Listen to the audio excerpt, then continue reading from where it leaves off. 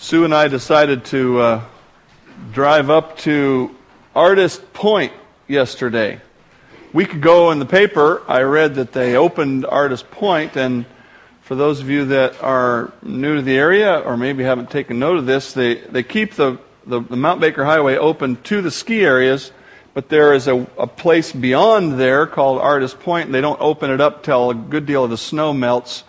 Apparently about this time of year normally, and then they push through the rest of the snow and open it up. And there's a vista up there where you can see the top of Mount Baker from about, I guess it must be halfway up or 2/3 of the way up. And so I read about that in the paper, and we lived here 30 years ago for a few years, and we only made it up to the ski lodge then. And I thought, it'd be a shame to live here and not take in the view that we have. So said, hey, you want to do that? Yeah, let's do that, and it's quite a drive up there. But so we headed out and got our big drink at half price time from the Sonic, and went to the car wash next. I'm not going to drive a dirty car all the way up Mount Baker. And we got about 2/3 of the way up, and there's a little raindrop. Boom, boom, boom, boom.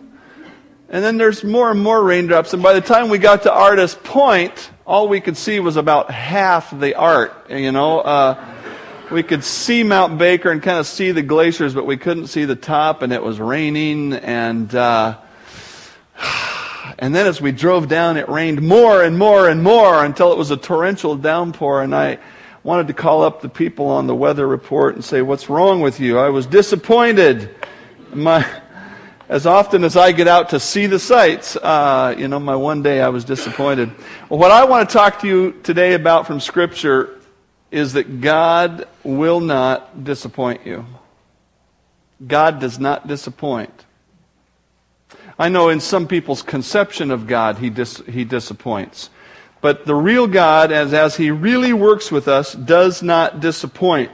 We're working on a concept of behavior and of righteousness, on I guess the word would be an illustration that I have created called the building blocks of righteousness. And at the top of this pyramid is godly behavior.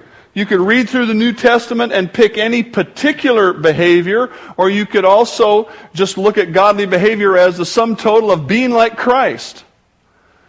And what I find in God's Word is that if there are certain building blocks of belief, of faith, are not in place, the godly behavior will not happen.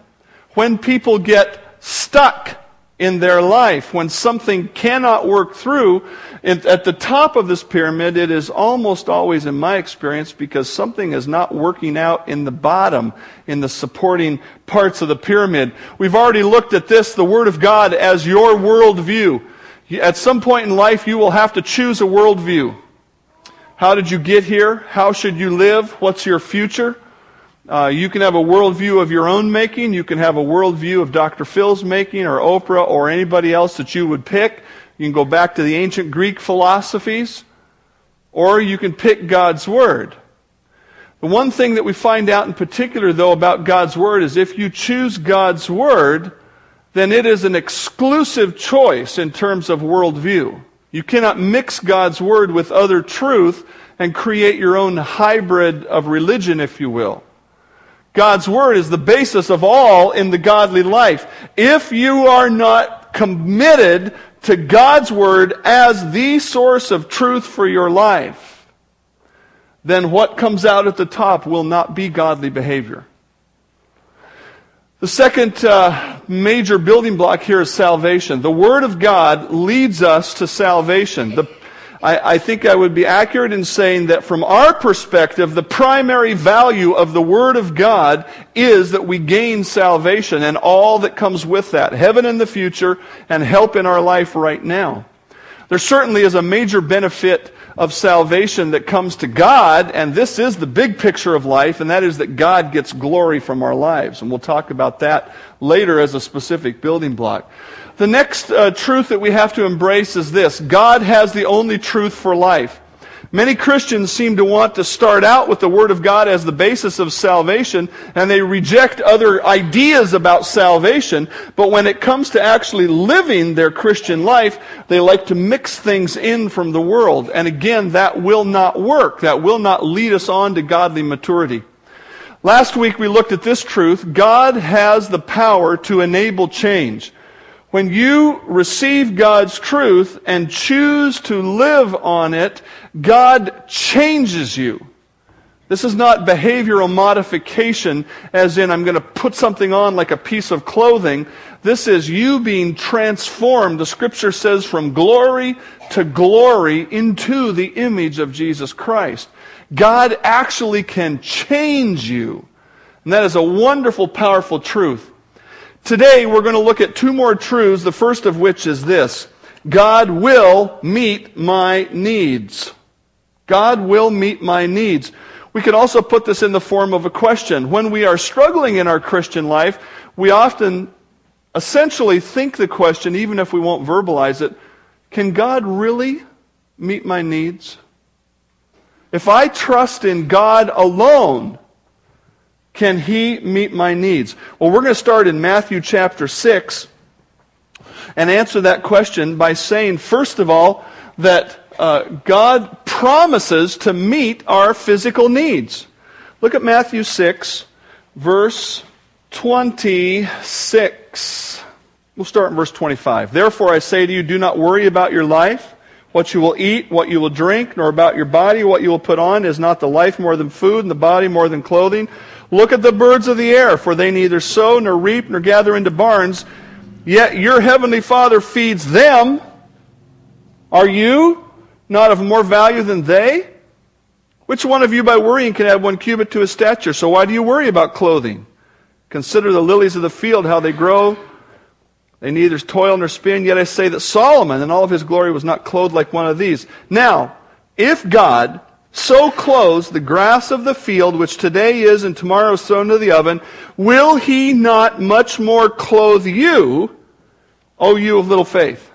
God says, look, I'm taking care of the whole world. Adding you to my to-do list is not that big a deal. He says, I'm going to take care of you. This is right in the middle of the Sermon on the Mount.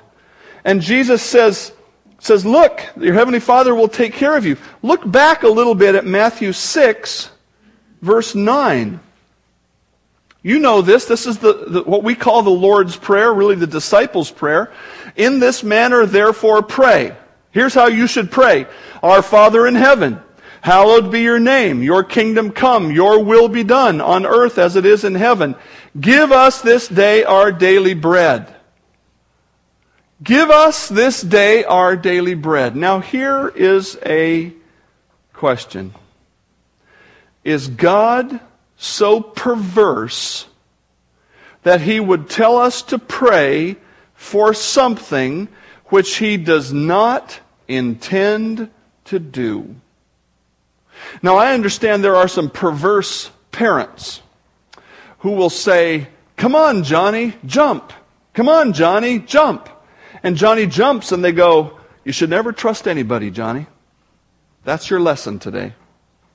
I believe there are parents like that in the world. I don't have any doubt about it. Thankfully, none of you are that way. If I ever see you do that, that'll be a different sermon. But God is not that kind of father, is He? He never says, oh, you should pray for something, and then He sits up in heaven going, look at those stupid humans. No. In fact, the very best prayers we can offer are the ones He tells us to pray. And so we pray His truth back to Him and He answers. Some other things that He told us to pray for. He said, pray the Lord of the harvest to send out workers. Did He mean that if we prayed for workers for the spiritual harvest, that He would call people and bring them up and send them out? Or did He just say that to give us something to do? He told us in 1 Timothy 2 to pray for all men because He desires all men to be saved. Did He mean that? Did He mean we really should pray? So what do you think He intends to do if we pray for our daily bread? Now I'm going to ask you an honesty question here. And I'm going to tell you my answer after I get yours. How many of you regularly pray for your daily bread? Put up your hands. Come on. This is honesty time. Okay. Me neither. until I had kids who have to support themselves. I'm serious. I'm not being funny now. And I pray that God will provide for them because I can't. And when my wife got laid off work 4 months ago, I said, God, provide for us as you always have. Do you pray for your daily bread? If not, then why do you worry about your daily bread? You're into worrying, but not to praying. This is one of the simplest prayers, and I don't know about you, but I almost feel silly or selfish or something saying, God, please provide my daily bread. And yet he said, pray for it. So I prayed for it. My wife got a great new job. Yeah. And there are some other things on the horizon that I can't tell you about yet. But God is in the business of providing. But elsewhere the scripture says you have not because you pray for your daily bread. Jesus said, look, the Father knows you have need of these things. If you're still doubting, look at this from Luke. If a son asks for bread from any father among you, will he give him a stone? Or if he asks for a fish, will he give him a serpent instead of fish? Or if he asks for an egg, will he offer him a scorpion? Or if you then, being evil, know how to give good gifts to your children, how much more will your heavenly Father give the Holy Spirit to those who ask him? He says, look, God is in the business of taking care of his children, of those who ask him. Are you praying for your physical needs? There's a parallel thought this parallels Matthew 6. Here's the question. Here's the question now. Here's where it comes down to shoe leather. Do I believe God will meet my needs so much that if I follow his plans for my life, even when his way is hard or another way is more appealing to me? Let me get right down where we live here. I've heard people talk this way. Not here and not recently, okay? If we get married, one or both of us will lose some special source of income, so we're going to live together. Marriage is just a piece of paper anyway. Ooh, who's providing your needs? Would that be God? Or do you have to control your life and manipulate it in such a way to make sure, because you're only going to trust in yourself? See, this is what I'm talking about, where this belief, God will meet my needs, affects my behavior. How about this? Somebody told me recently of a contractor who came very highly recommended and gave a bid for some work, and it was a favorable bid, and so they said, would you put that on paper? And he says, no, I don't put anything on paper. All of my work is off the books under the table. And he came highly recommended by some Christians. Do you believe that God provides your needs so much that you follow the rest of God's truth, even when following that is different from what you are naturally inclined to, something that looks more appealing? Do you believe God meets your needs that much? That's the question. This is an issue of faith in God. He promises to provide. Do we believe he will provide? Listen to this example from the children of Israel. This is amazing. You know, they left Egypt, and they're moving out through the wilderness, supposed to be moving on toward the promised land. Here's a review of some of their behavior in the book of Psalms. Yes, they spoke against God. They said, can God prepare a table in the wilderness? Do you understand that? They said, can God give us food in the desert? Behold, he struck the rock so that waters gushed out and the streams overflowed. Can he give bread also? Can he provide meat for his people? This is the people of Israel in the wilderness going, can God provide a table in the wilderness? Well, we know the answer to that because we got to see the whole story, but that's how they approached their life and God.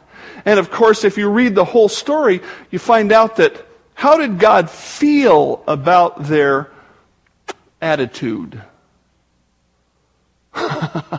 And what did God give them? Oh, He gave them food and a little bit of discipline. Yeah. This is a great question that you might pose to yourself. Can God prepare a table in the wilderness? Can God put food on your table? I remember a time when somebody's car broke down. Really, it kind of died. It was an old car, and it kind of came to the end of its life, and it died.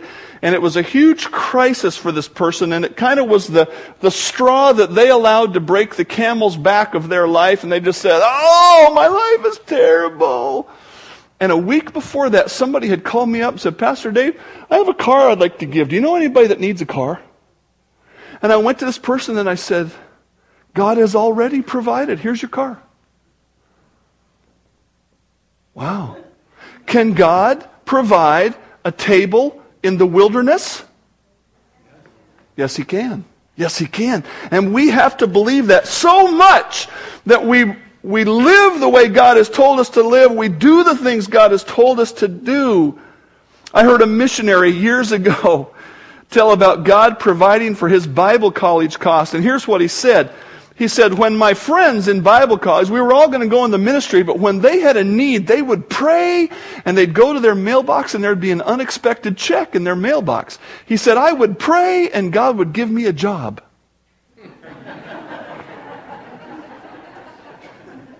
Did God provide a table in the wilderness? Yes, He did. Some one way and some another. God promises to meet our physical needs. Now, I understand that there's a struggle sometimes between us knowing what are our wants and our needs. But the Old Testament puts it this way, I've not seen God's people going hungry or His seed begging bread. God's going to take care of us. What a wonderful promise, but we've got to believe it. Number 2, God promises to meet our spiritual needs. Jesus summarized it, I think, this way. The thief does not come except to steal and to kill and to destroy. I have come that they might have life and that they might have it more abundantly. The thief that Jesus was talking about was Satan. And you can mark it down that the common philosophies and the common moralities of the world, which sound so appealing and libertine, destroy people. We talked about this a week or two ago with the death of Michael Jackson. He had all of the liberties in the world. Did it build his life or tear it apart at the seams? The thief does not come except to steal and to kill and to destroy. Jesus said, but I have come that they might have life and might have it more abundantly. He was talking to people who were already physically alive. He wasn't talking about physically resurrecting people from the dead. He did do that a few times. But he was saying, look, you people are spiritually dead, and I have come that you can become alive and have abundant life, full life. Jesus has promised to meet our spiritual needs. The needs inside our body, not the needs of our body. What is abundant life? Let me suggest some things. And this list could be practically as long as the New Testament, but let me just suggest a few that are part of abundant life. The first is this. It's forgiveness of sins. It's forgiveness of sins. How great is it to be guilt-free? You know, you did something wrong and you got to go apologize to that person, and then they forgive you and you think, oh man, I'm so glad they forgave me. And you have that feeling of lightness. That's what God gives us about our whole life. Wow. Jerry Martin shared with the men yesterday about stuff he'd done in his life when he's an unbeliever, and he said, when I got saved, God took all my guilt away. What a wonderful thing. What a wonderful thing. The forgiveness of sin. If you've been a Christian a long time, you You might just have forgotten how great it is to have your guilt removed, to have the penalty of sin taken away. We need to perhaps spend time in the Scripture and just be refreshed at how wonderful and important that is. The forgiveness of sin, the removal of guilt, the restoration of fellowship with the Father. You can just talk to God anytime you want to, anytime you're confessed up, that is. And when you're not confessed up, you can confess your sins. You can talk to God. You have purpose in life. Even trials have meaning in life because God uses them to mature us. There is nothing that is meaningless in the Christian life. Everything is important. There is value to all of our work. You may have a job that you think is dull or unimportant. Maybe you put screws onto widgets. But the way you live while you're doing that matters to God. And it can become a meaningful part of life. Joy, peace, love, all of those things that are part of the fruit of the Spirit. Here's a blessing in eternal life. Here is a spiritual need that God meets. Hebrews 7:25. Therefore he is able to save to the uttermost those who come to God through him, since he always lives to make intercession for them. I don't have to live in fear of going to hell because I have put my faith in Christ and he is going to make sure that I make it to heaven. I am eternally secure.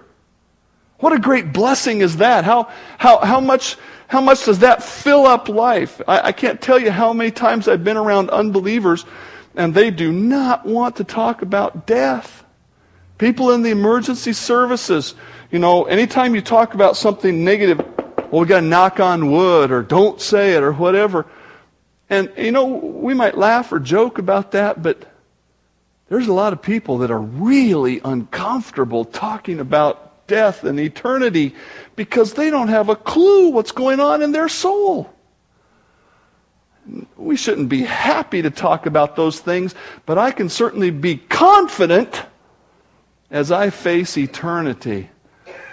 Sue and I faced eternity yesterday. We drove up that road. There's no guardrails. There's a few places where there's a guardrail. There's no guardrail, and it's all the way halfway to hell when you fall down the hill right there. Ooh. She tried to be real cool, but she was really nervous because I was driving, you know what I'm saying?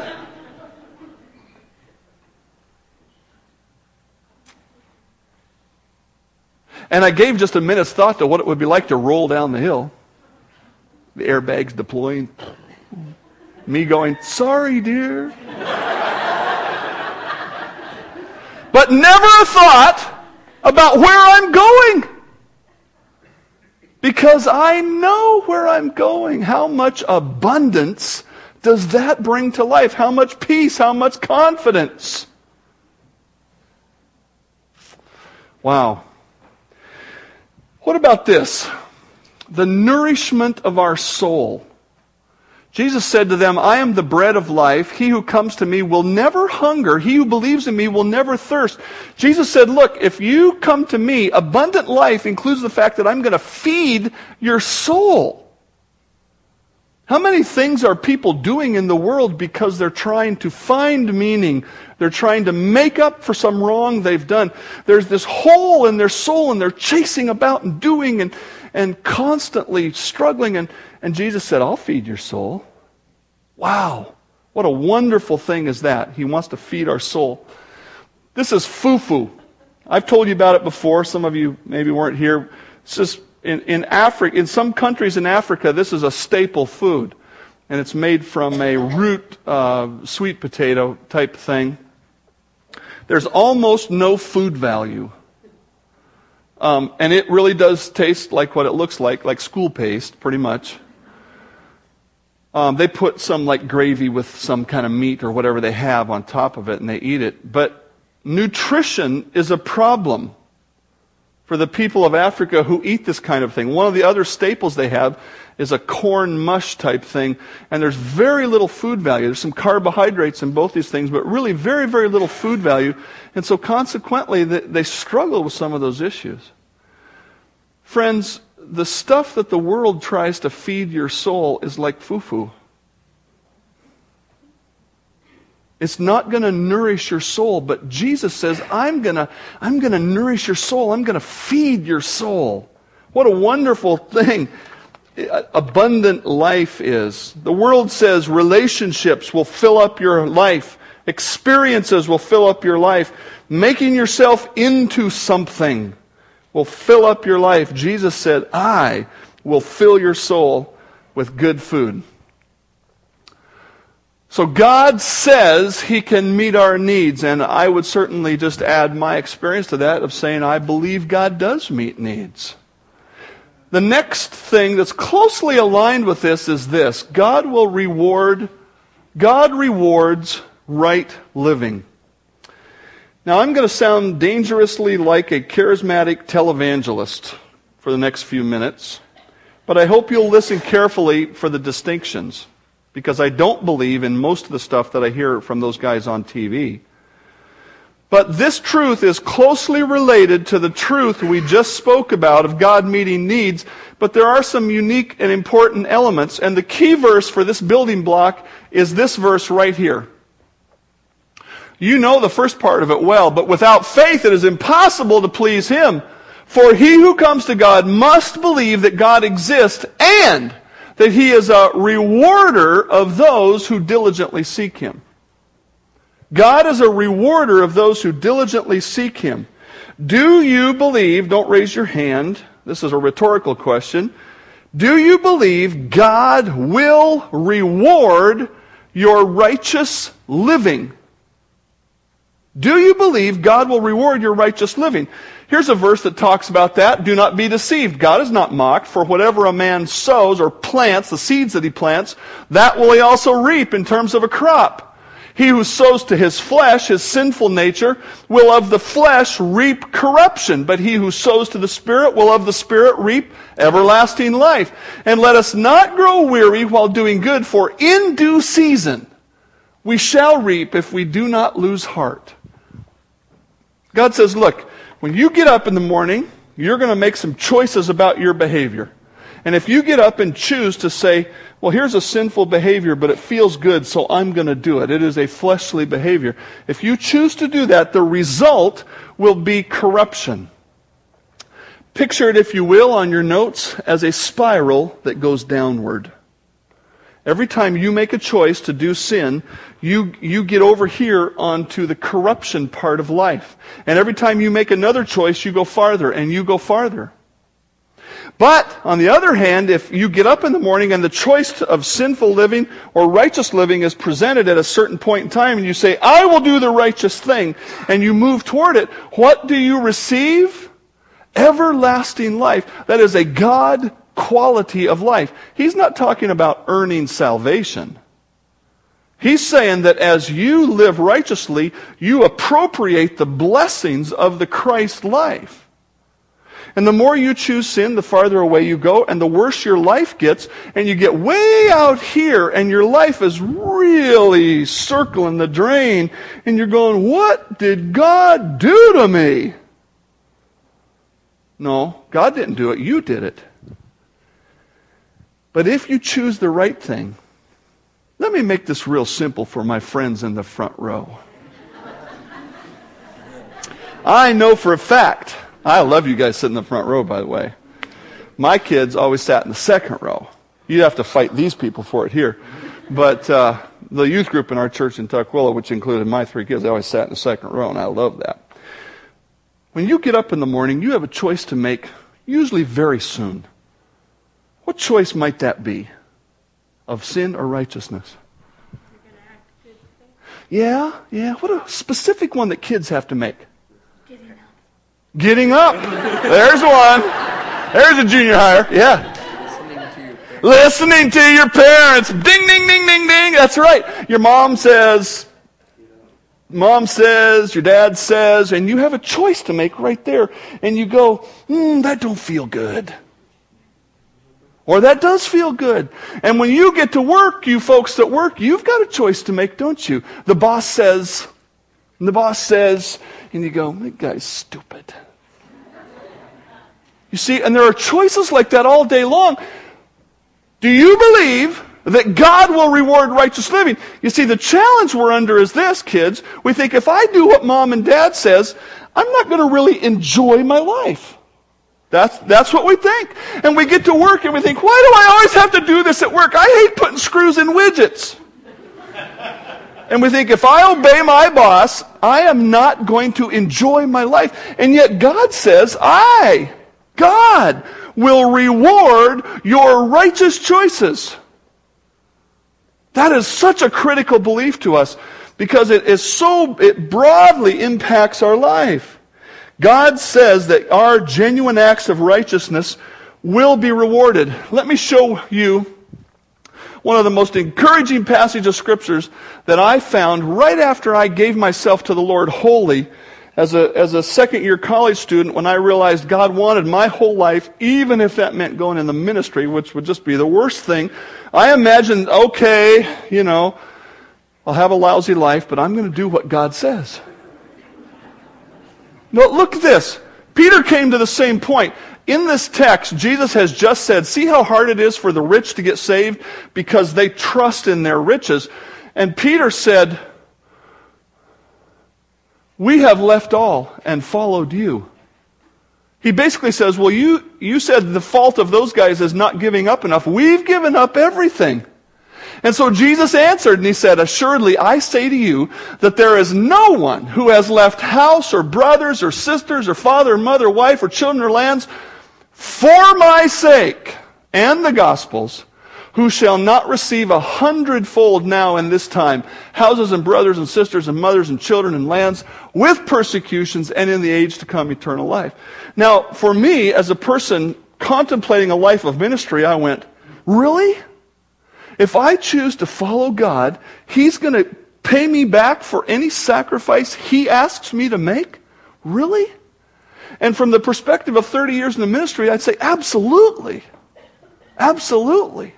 I have far more people I can count on than just my own family. And I've had far more help over the years than if I just had my family. My family's been helpful. I'm not complaining. But most of the time, they lived several hours away. And the people of God were my family and our family. When our kids were born, they just heaped stuff on us and heaped help on us because our families were too far away to help us. Is this really true that God says, if I ask you to make a sacrifice? I think here's where the TV televangelists go wrong. Because what they'll tell you is, dream up what you want. And then give something to God and He has to give something back to you. That's just a bunch of baloney. But here's what God does say. Look, if I come along in my word, and I specifically say, here's a sacrifice I'm asking you to make. If He comes to you kids and He says, I want you to obey your parents. God knows that's a sacrifice of your personal will. He knows that. He knows that's hard for you. And He knows it's hard for you when you go to work. And you have to say, well, I want to do this, but the job says that, and God says that I'm supposed to obey my employer. And when you're in a relationship, and you're trying to contemplate the future of that relationship, and God says, look, here's what's righteous in a relationship. And so you make the sacrifice of righteousness, and you say, okay, God, I'll do what you want. God says, when you make that sacrifice, I'm going to pay you back 100-fold. Man, that gets me stoked up. Because I can trust God to make my life great. What a wonderful blessing. What a wonderful blessing. Now, there are other sacrifices that He might lead us to something that's not absolutely clear in the Scripture. He might lead us, as He led me into the ministry. That's not a specific command of God. But He led me toward that, and I said, okay, God. Maybe God's going to lead you to something specific like some physical trial. And He's going to put some physical trial on you, and He's going to say, come on, now keep following me. And so when you give up your own personal ways, you say, okay, God, I'll follow you even in this trial. God says, I am going to take care of you. What an incredible promise is this. Now, let me answer this question a little more specifically. How does God pay us back? Because again, I think one of the big errors of those folks on TV is somehow building up this idea that it's all about money and stuff. And I don't believe that for a minute, because what he talks about here is he talks about relationships as well as the stuff of life. How does God pay us back? First of all, God gives us the inherent blessing of righteousness itself. I'm going to put a phrase up here, and you're going to go, oh, Pastor Dave, come on, but you listen for a minute. Righteousness is its own reward. Now, that's a little truism that's been around for a long time, but let me flesh that out for you, because I think that is an incredibly important statement. It sounds kind of pious and trite, but wait a minute. What does God do in you when you live righteously? Well, a big part of it is right here. The fruit of the Spirit is love, joy, peace, patience, kindness, goodness, faithfulness, gentleness, self-control. Let me come back to my friends in the front row. The big question you have to answer in the morning is, if I do what mom and dad say, can I be happy? I mean that. But what does God say? If you live righteously, the Holy Spirit will create joy in you. Is that possible? Oh, it's absolutely possible. But it comes at the price of a sacrifice. There are things that we have to choose to do that are hard. You know, this year, for the first time in a long time, we got a tax refund coming. Wow, great. But there was a mistake in working with the guy that prepares our taxes, and when it all came out, the IRS sent us a check right away. Amazing. And then we said, no, we owe them back some of this money. Like $150. It wasn't much. But hey, we're going to try to be honest. So we went through all these hoops, sent them a check for $150, and they sent it back to us. And I said, praise the Lord. Because they basically said, nah, you don't know what you're talking about. I can have that $150 and be thankful for it without any wavering, because I did my best to be honest. I could have just kept the money and kind of looked over my shoulder. But God says, look, I'm going to take care of you. Righteousness is its own reward. I'm going to give you joy. I'm going to give you peace. You have to deny your own path to that stuff and embrace my path. This last week, I realized a milestone in the healing of my shoulder surgery. I got a hold of the battery on a drill driver that I have to squeeze like this and kind of wiggle it to get it out. And I haven't been able to do that for probably 6 or 8 months. And I got a hold of that dude and I took it out and I went, yes, I am finally getting stronger. And it's so fun to have a moment like that when I can see my physical progress. How much more fun is it to look at your life one day and go, I'm growing in the Lord. You know, and I don't say that arrogantly, but every once in a while we look at our life and we go, man, I just did something really good. Especially for you guys, that would really be strange, you know. But sometimes, often, those moments come from other people. When other people come around and go, hey, you guys are really good. We get compliments on you guys greeting people outside all the time. From anybody who comes to church, oh, them young guys are just so nice and that's just so wonderful. And we all go, isn't it great? They're doing something good for once. Yes. No. But you know, you look in your life and every so often you get a little affirmation from God. 1 Peter chapter 5, verse 7, humble yourself under the mighty hand of God that He may exalt you in due time. And so every once in a while you get this affirmation that you're growing in Christ. How great is that? Righteousness is its own reward. Don't ever take that lightly. But it doesn't stop there. Let me tell you about, just as an example, one kind of an encouraging blessing that God gives us. And it comes from 2 Corinthians chapter 9. This I say to you, he who sows sparingly will also reap sparingly. He's talking in the context about giving to the Lord's work. In particular, they were going to give a benevolent offering to the Christians in Jerusalem who were having a hard time because of persecution. He who sows sparingly will reap sparingly. He who sows bountifully will reap bountifully. So let each one give as he purposes in his heart, not grudgingly or of necessity, for God loves a cheerful giver, and God is able to make all grace abound toward you, that you, having all sufficiency in all things, may have an abundance for every good work. Do you understand that? The old saw is true. You can't outgive God. Now, you don't give to God to get from God, because if you do, that's a sinful act to begin with. But you come to church, or you see a need in the community, and you go, and God's putting that on your heart, give to this. And you say, okay, God, I'll give to it. And you know what the promise is? He says, next time they pass the plate, you'll still be able to give. He says, I am going to sustain you. It's a promise of sustaining. Wow, what an encouraging thing is. But if I don't believe it, I won't act on it, and I won't get to know the blessing. Sue and I became aware of a special need in the mission field of some friends of ours. And so we agreed together we were going to we were going to raise the money, we're going to earn the money, we're going to do something to give this amount of money. And the next day, before we even gave any money, God caused a friend of mine, through an odd communication, just, one of those random conversations you have, he said, well, I can do this for you. And this thing he's going to do for me is going to save me $200-300. I went, you're kidding. God's going to start providing for that thing already? And God went on to provide it all. And here's the coolest thing. I got to see God do miracles. The coolest thing is not the money. The coolest thing is God said, I'm going to show you how I can take care of you. And I'm going to show you, if you'll step out in faith, what I can do. Man, that is the greatest thing. That in itself is a reward from God. Why would you want to live an ordinary life? Turn with me to Matthew 18 now for one last example of this.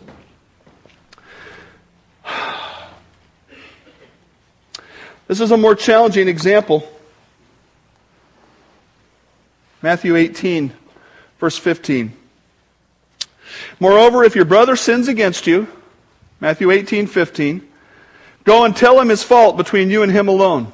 If he hears you, you've gained your brother. If he will not hear, take with you one or two more, that by the mouth of 2 or 3 witnesses every word may be established. And if he refuses to hear them, verse 17, if he refuses to hear the 2 or 3 witnesses, tell it to the church. But if he refuses even to hear the church, let him be to you like a heathen and a tax collector. Now, what is this? Sometimes we call this a church discipline passage. It's not. It's the how to reconcile relationships passage. And what God says is, look, you have a problem with another believer? You need to go to him and work it through. In this case, it's when the other believer has wronged you. He says, you go to him and you say, brother, you've wronged me. And it says, if he listens to you, then you've gained your brother. He says, I'm sorry, I didn't mean it. There's reconciliation. He says, if he won't listen, take somebody else with you. If he won't listen to them, tell it to the church. And the meaning is that the whole church then rebukes this person for their sin. And if he won't listen to the church, then put him out of the membership and tell him we're not going to treat him like a brother in Christ. Now, how does this come back to God gives us encouraging blessings? God takes care of our needs. God rewards righteousness. This is God's method of pressing a believer toward righteousness. But many times when believers face a difficulty and they look at this text, they say, this is too hard. If I use this on my husband, he'll get so angry. If I use this on my wife, she'll just go crazy. And so they reject God's method and they pick up their own method. I told him I'm going to leave. No, I'm not going to leave. I just told him that to get his attention. Oh, so you won't use God's method and you are going to use a lie because you think you can make this work better than God. Now, when this thing goes south for you, don't come in here and whine to me that God has messed up. You see, you have to believe that righteousness will be rewarded so much that you follow God's path even when you think, man, this is going to be hard, this is going to be tough, this is going to be the worst thing ever. But you have to cling to the fact that God said, I am going to reward your righteousness. I am a rewarder of them who diligently seek me. I'm giving him or her the cold shoulder. I'm not talking. I'm going to avoid them until they realize what they've done to me. I'm going to talk to everybody I know so I can get vindication about what's gone on. Here's one that just, sorry. If I step on your toes, I'll just say I'm sorry ahead of time, but not really. Parents and little children in a store. Well, I'm just going to leave you here then. Really? Are you really going to leave him? Are you really prepared to do that? Well, no. Well, so then you're lying to your children, expecting your lie to manipulate their behavior into righteousness. All the while, God has told you what you should do with a rebellious child. Well, I don't believe in that. Well, so then you just don't want to follow God's plan. You want to devise your own plan. And yet when the child goes south, you're going to go, I just don't know what we can do with kids these days. Folks, you want to get a godly outcome? Then you've got to follow the godly path. I'm not even going to take any time on this, but as we think about God rewarding our righteousness, God promises to recognize our righteousness in heaven. I'm not going to read any scripture, there's lots of it, but let me just ask you this question. Do you think when you get to heaven and you see Jesus face to face, that you look back in your life and think, boy, I sure wish I lived in sin more?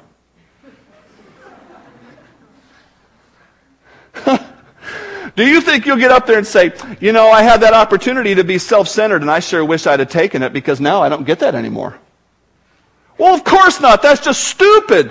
Well, then, it's also stupid now. Because God says He's going to reward you now and recognize you then. What a wonderful, incredible thing that is.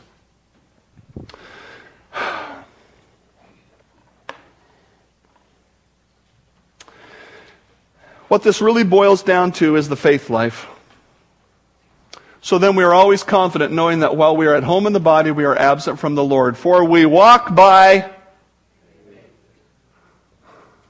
Now I want you to say it as though you expect a blessing at the end of it. We walk by faith, not by sight.